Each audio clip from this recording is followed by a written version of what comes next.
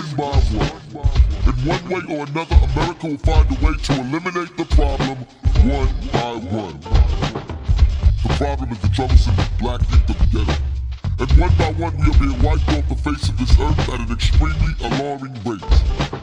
And even more alarming is the fact that we are not fighting back. Brothers, sisters, niggas.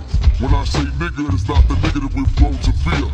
It is not the nigga that we say as if it has no meaning, but to me, it means never ignorant, getting goals accomplished.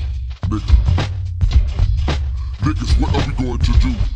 Walk blind into a lie? Or fight? Fight and die if we must. Die. Like niggas.